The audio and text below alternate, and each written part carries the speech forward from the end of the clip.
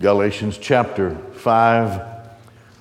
We've come to this chapter and we're starting the chapter today, verses 1 through 6. From that passage, I want to bring you a message that I call Only Faith. The phrase comes from verse 6. The great message from heaven through the pen of the Apostle Paul to a bewitched group of Galatians who have been bewitched and enticed into following another gospel. There's only one gospel, and that gospel is simply this: you're justified by grace through faith in Christ plus nothing. Christ saves us. We cannot save ourselves. Christ keeps us. We cannot keep ourselves saved.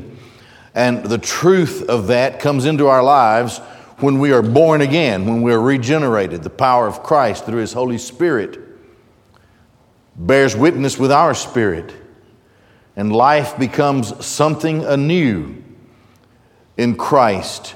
And we come to learn daily that we depend more and more on Him, less and less upon ourselves. The Galatians had been bewitched by the group called the Judaizers, who would follow the Apostle Paul and try to convince Gentiles who had been saved, who had come by faith to Christ, convince them that they needed to follow the Jewish law or they couldn't be saved. In other words, you had to become a Jew before you could become a Christian. Well, of course, that's crazy.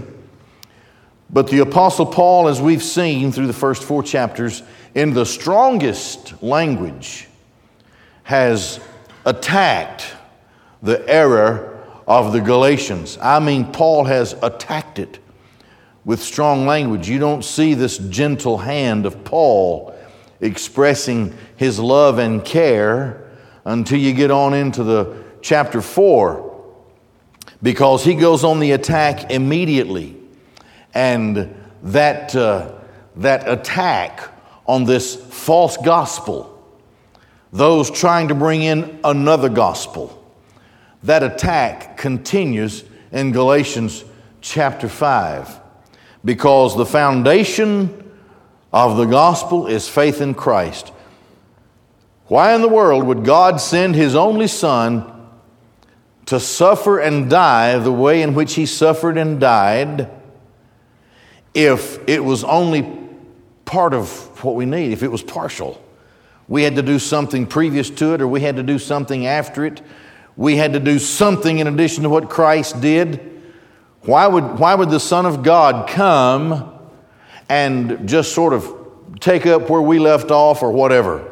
And this is what the Apostle Paul is addressing. So today let's look at these verses 1 through 6 in chapter 5. Only faith. Paul begins, and I want to make 6 points from these 6 verses, all right? The first point is this: freedom. In freedom, Christ has set us free. Therefore, stand firm. Stekete is the Greek word, stand firm. It's an imperative. It's in the present tense, which means it's something that goes on and on and on. But it's also in the imperative, which means that it's a command. So this is an apostolic command. In Ephesians, we learn that in the ascension of Christ, His ascension gifts, there were first apostles, then prophets, and then evangelists, and then pastors and teachers. So in the early church, there were prophets. There were apostles. The apostles laid the foundation. They were the ones who gave to us the New Testament. And they were especially gifted. And we're under a mandate to observe and follow the doctrine of the apostles. That's what they did in the book of Acts. It's seen in chapter 2. That hasn't stopped. That's where we are today. You can't add to that. You can't take away from it. We're still under the mandate to teach and follow the doctrine of the apostles. This is the Apostle Paul. He's issuing a mandate. Stand firm. Stand firm in freedom, the freedom in which Christ has set us free. How are we free? We're free from the penalty of sin in Christ. Christ died on the cross in my behalf. He suffered, bled, and died in my place. So the penalty that was due to me, through which I would suffer in eternity in the lake of fire, Christ took it upon himself and horrifically suffered in the passion to the ultimate and final moment of his death on the cross. So I'm free from the penalty of sin. Hell has no power over me. I'm free from the fear of death. Death has no power over me. The fear of death has no power over me. Christ has conquered the grave. And Romans 8 says that the same Spirit that raised Christ up from the dead will also raise me up from the dead, because my faith is in Christ. I am in Christ. So I'm also set free from the guilt of sin. The enemy will try to torment me. He is my accuser. He appears even now to accuse me before the Father in heaven. We've been learning in our study in the Revelation on Sunday nights and Wednesday nights of the time yet to come where he is finally booted out of heaven with all of his demons, and they don't have access to heaven anymore. So the accuser of the brethren is cast down. He's my accuser. Sure, I slip up. I'm carrying around a body of death, as Paul described in Romans 7. I have this old pot of clay here that has its flaws and its faults, but I'm being sanctified and strengthened daily by the power of Christ. Not by my power, but by the power of Christ. Satan will lay a trap for me all along. It's incumbent upon me to study the Word, to be obedient to the Word, and then I can recognize when I'm headed to a trap if I'm careful. But sometimes I fall in and I'm accused. We've learned that the Son of God is at the right hand of the Father. He bears the marks of the cross. All he has to do is to intercede for me and say, Father, he is one of those whom you have given to me. No accusation can stand. If God is for us, Romans 8, who can be against us? Who will bring a charge against God's elect? Nobody. It won't stand. So I'm free from the guilt of sin. Oh, listen, here's the difference between a believer and an unbeliever. A believer pursues sin, enjoys it. An unbeliever, a believer doesn't pursue sin. I got it right. I have my critique every Sunday afternoon after the service. An unbeliever enjoys pursuing sin. That's his job. That's his fallen nature. An unbeliever is dead in sin. That's where he lives. But a redeemed believer has been lifted up out of that. Now, we don't pursue it, but we stumble into it from time to time. But here's the difference. A believer falls under immediate conviction and sorrow because of the Holy Spirit who lives in us. And what happens? We confess, I have sinned. Forgive me. Help me. I have sinned.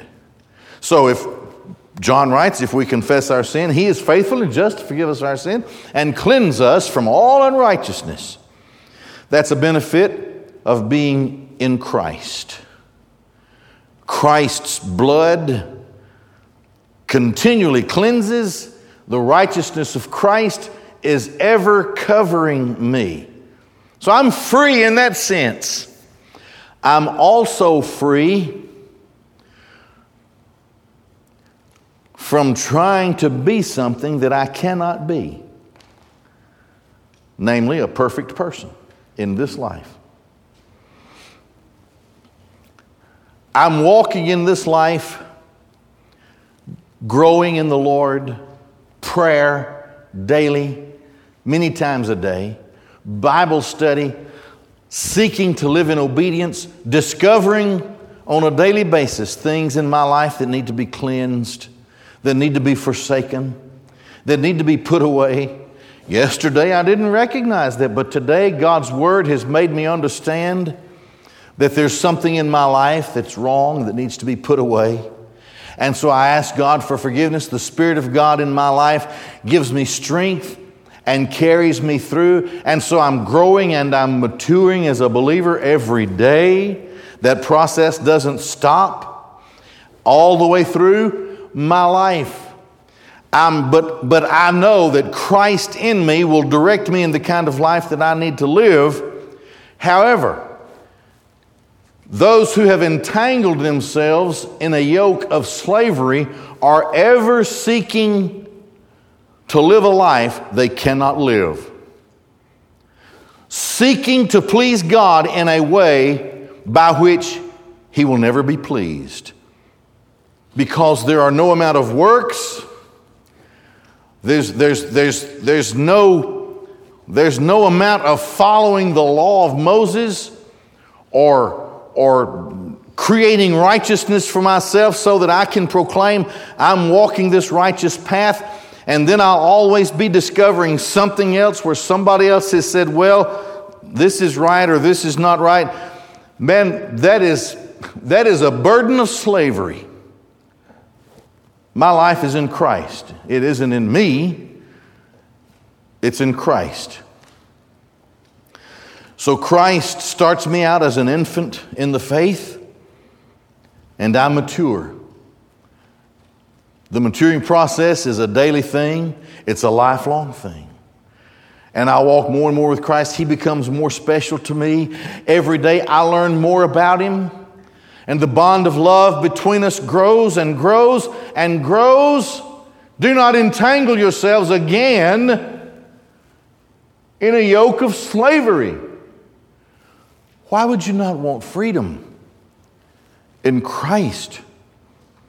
Why would you drive yourself mad, always creating things to do or not to do maybe? Believing that by your own power you can save yourself? That never works. So that leads us to the next thing.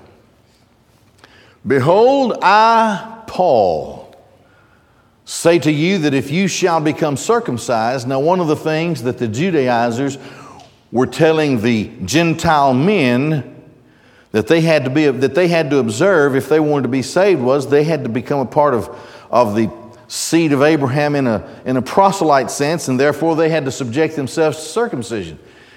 If you become now circumcised, number 3, you will profit nothing.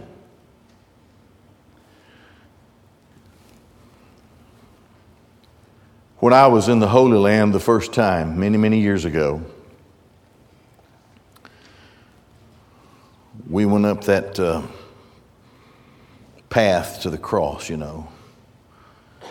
It has a name, something way. What? Via Dolorosa, something like that. I didn't speak that language back then. But the rocks had been removed. The original rocks had been removed. That was the path to the cross, and had been placed in a Roman Catholic church. And the belief was, and this was a fairly long trip up there to where the cross was in the Golgotha. The belief was that in that church, I forgot where they located those rocks. If you got on your knees at the bottom on the first rock that came from the way of the cross, and you crawled on your knees, and this was a long way up. You crawled on every step, every rock, praying and asking for forgiveness and praying to Mary. Then by the time on your knees that you reached the last rock, you would be cleansed of your sin. It was a very popular thing. People did it all the time. They stood in line to do it, to crawl up that thing on their knees. An orthopedic surgeon was probably behind the whole thing. I don't know. This has been hundreds of years people have been doing this. Crazy stuff like that. You know, put your forehead on a bottle and spin around 3 times. Or, I mean, what can you say? Anybody can make up anything and declare this is going to make you better.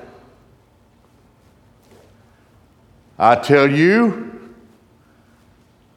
you want to follow some work of the law, some special behavior, doesn't matter what it is, and you think you can add that to the work of Christ, you will not profit a thing.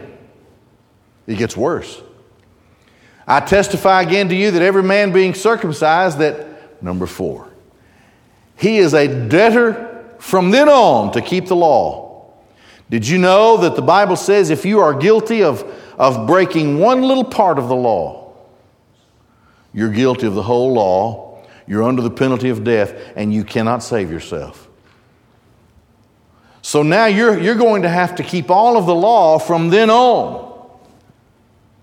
That's just a part of the whole. Circumcision is a part of the whole of the law.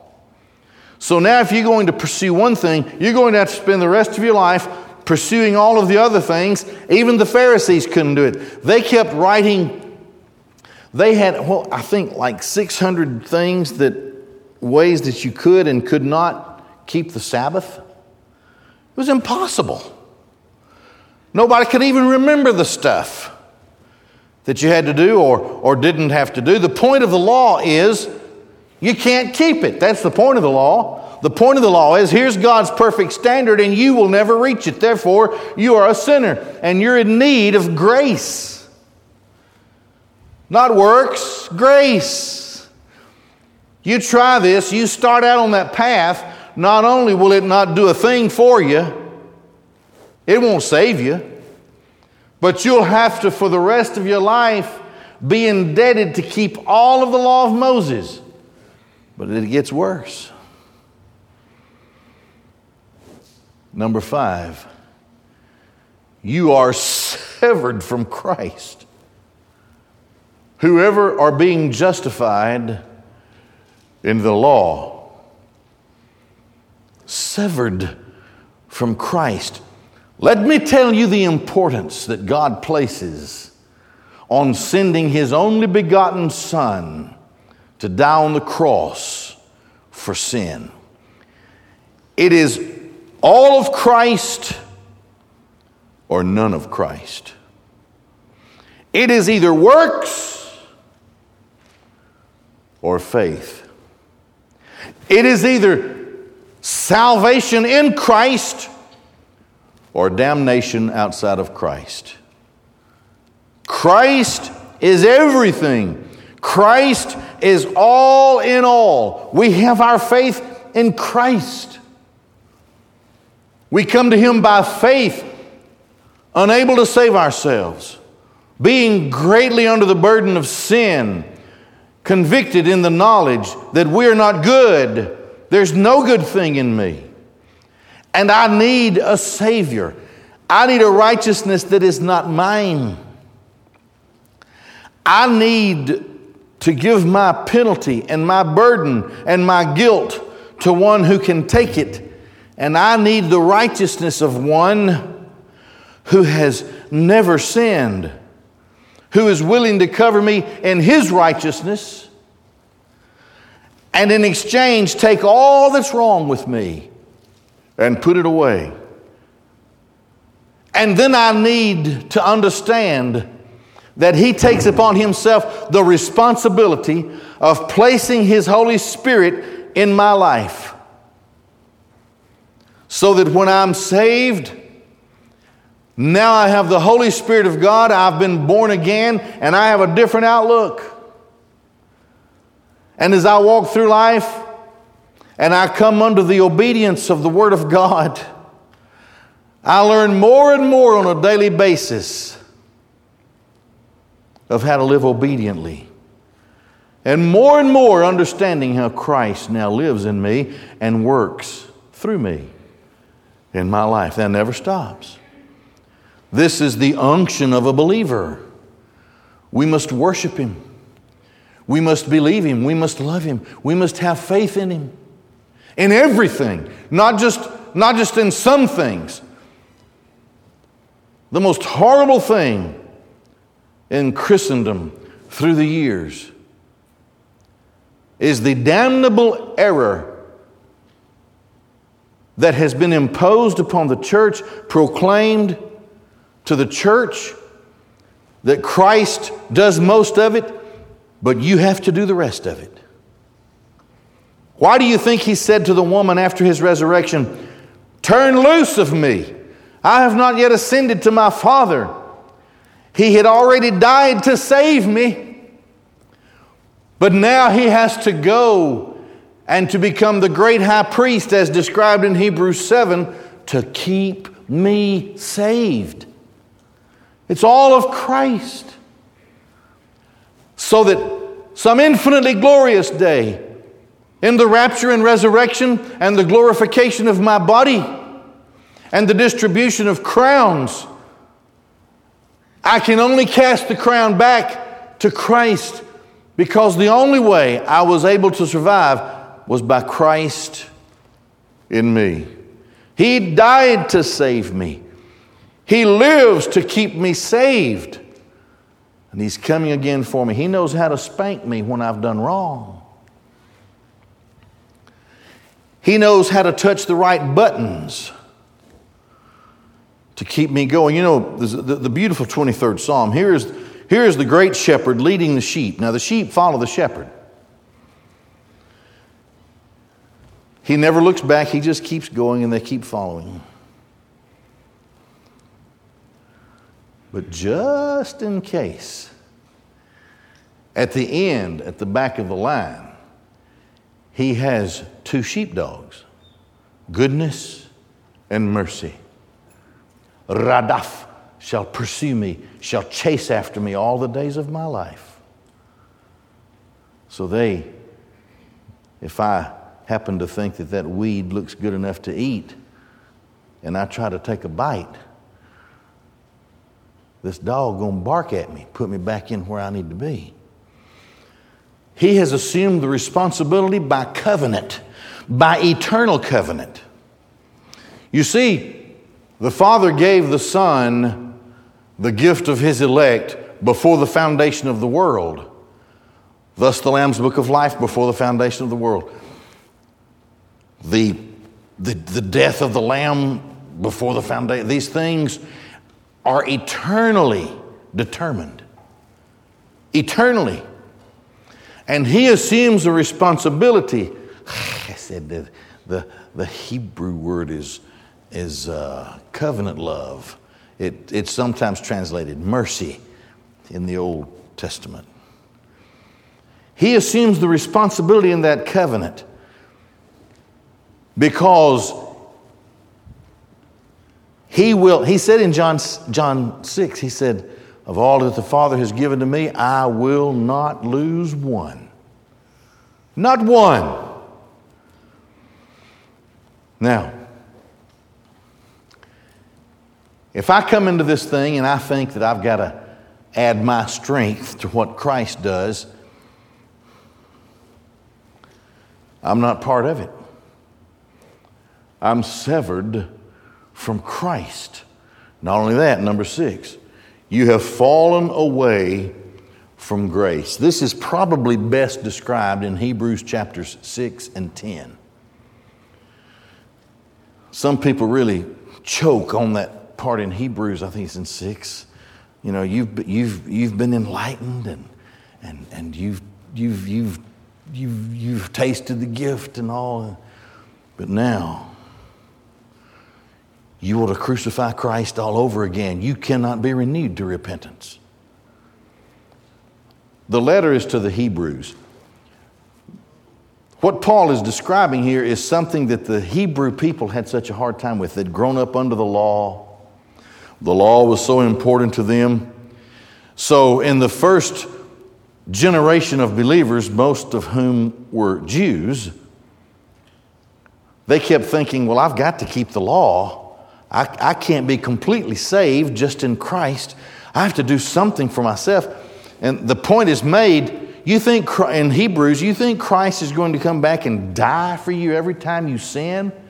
Whoops, I sinned today. Well, Christ got to go back to Jerusalem, die all over again. That's not going to happen. Later on in Hebrews, he said this thing is once for all. Once for all.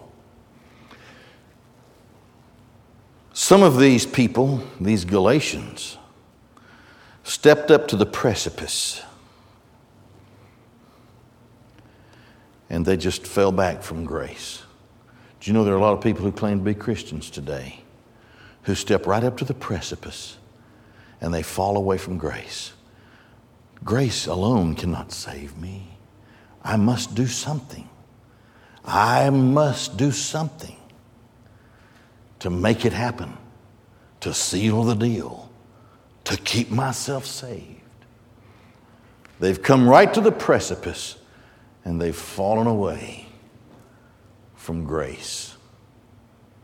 It's all of Christ or none of Christ. Can you understand what the apostle is saying here? You will profit nothing. You add something to it, you'll profit nothing. You are severed from Christ. It's all Christ.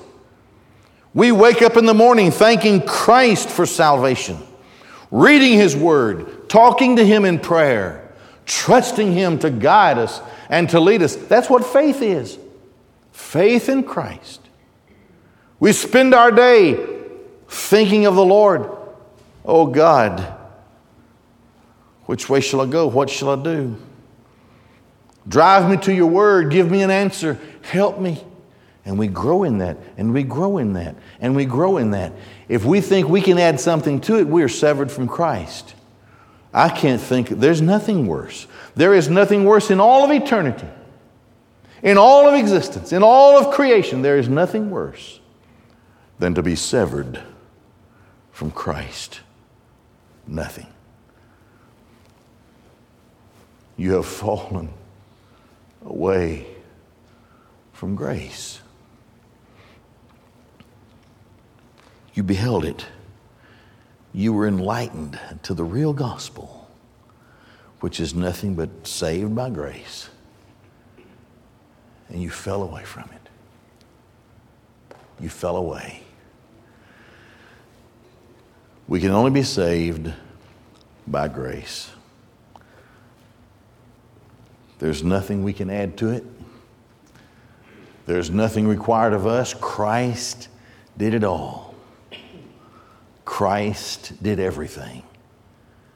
And I am in Christ. I trust Him every day. I have faith in Him. I know that His blood is sufficient for me, that His righteousness covers me, that God the Father has imputed His righteousness to me, and I'm justified. That's justification. And thus I'm set apart. That's sanctification, to grow in Christ. And someday I will be raptured or raised from the dead, and that's glorification. And I will live in glory in a body that can never, ever be subject to sin ever again. Only outfitted to live a life in eternity with the Lord, to offer praise, worship, thanksgiving, and to do things for Christ as directed. The eye hasn't seen, the ear hasn't heard. It's not even been put into the heart of man. You can't even imagine the wonderful things that God has prepared for those who love Him. In Christ, by grace. That's it. Finally, the conclusion. For we, now let me go back. You see how many times the pronoun you is used? I, Paul, say to you that if you shall become circumcised. You see how that's used? But now it's we.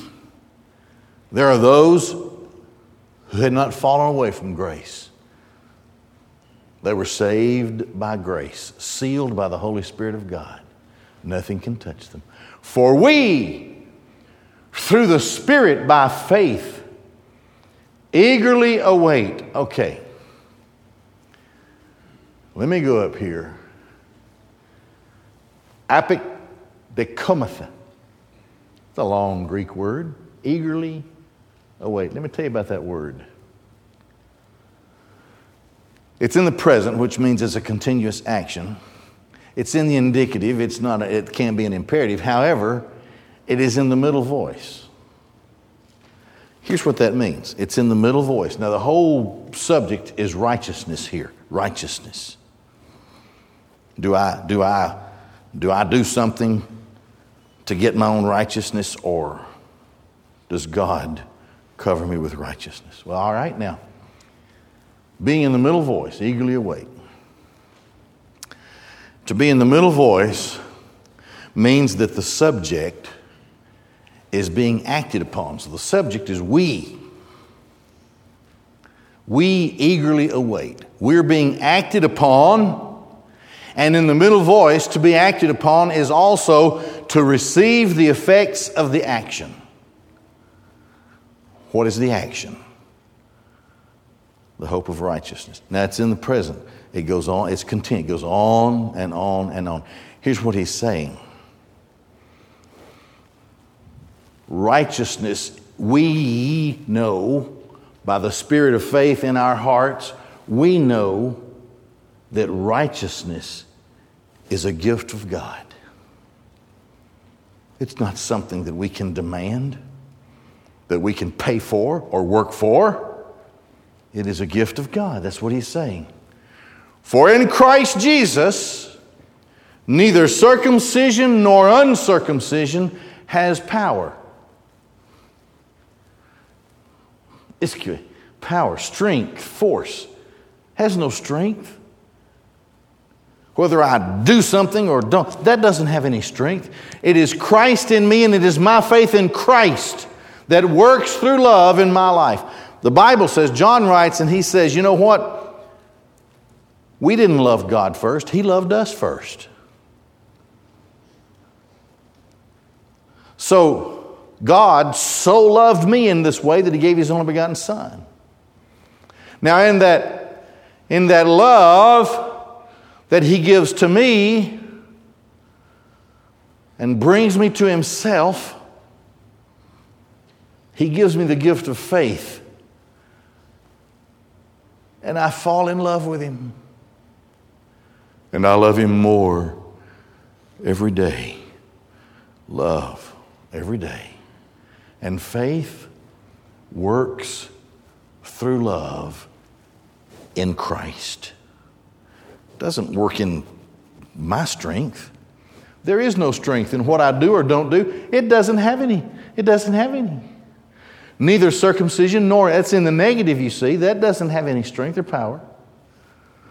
Only in Christ, the gift of God, which is righteousness, that comes to me by my faith in Christ.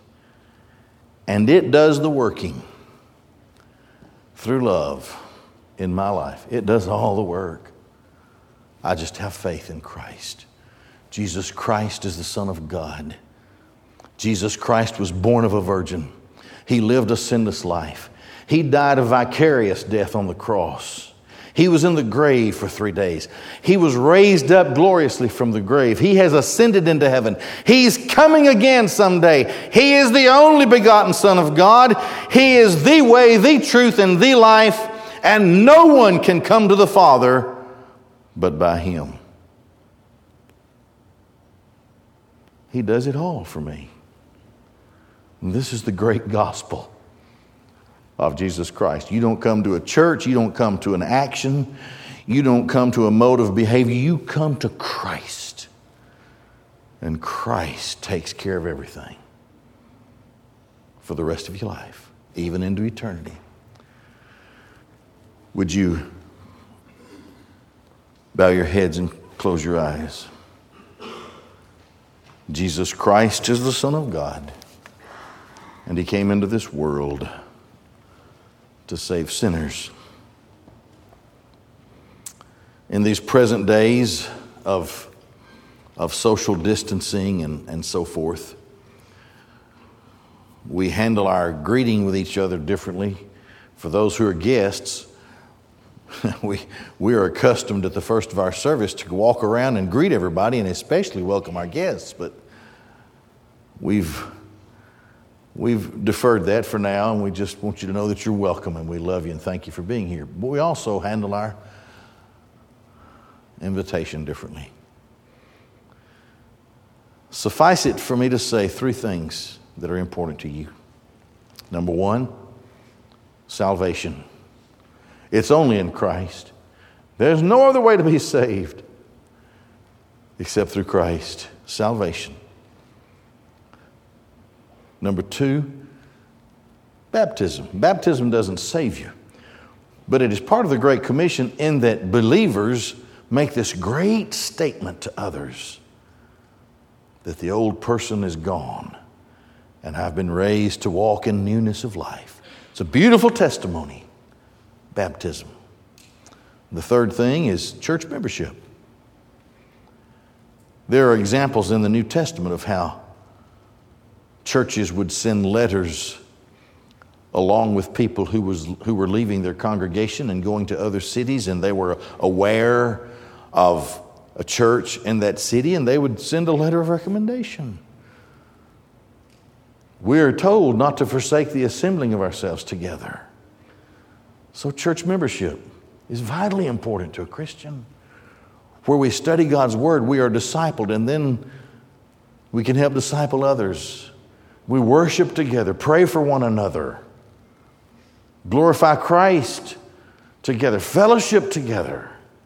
Church membership. So be saved, number one. Whosoever shall call upon the name of the Lord shall be saved. Then Christ says, baptizing them in the name of the Father, and the Son, and the Holy Spirit. It's a great testimony after you're saved. Believer's baptism. And then be a part of the fellowship.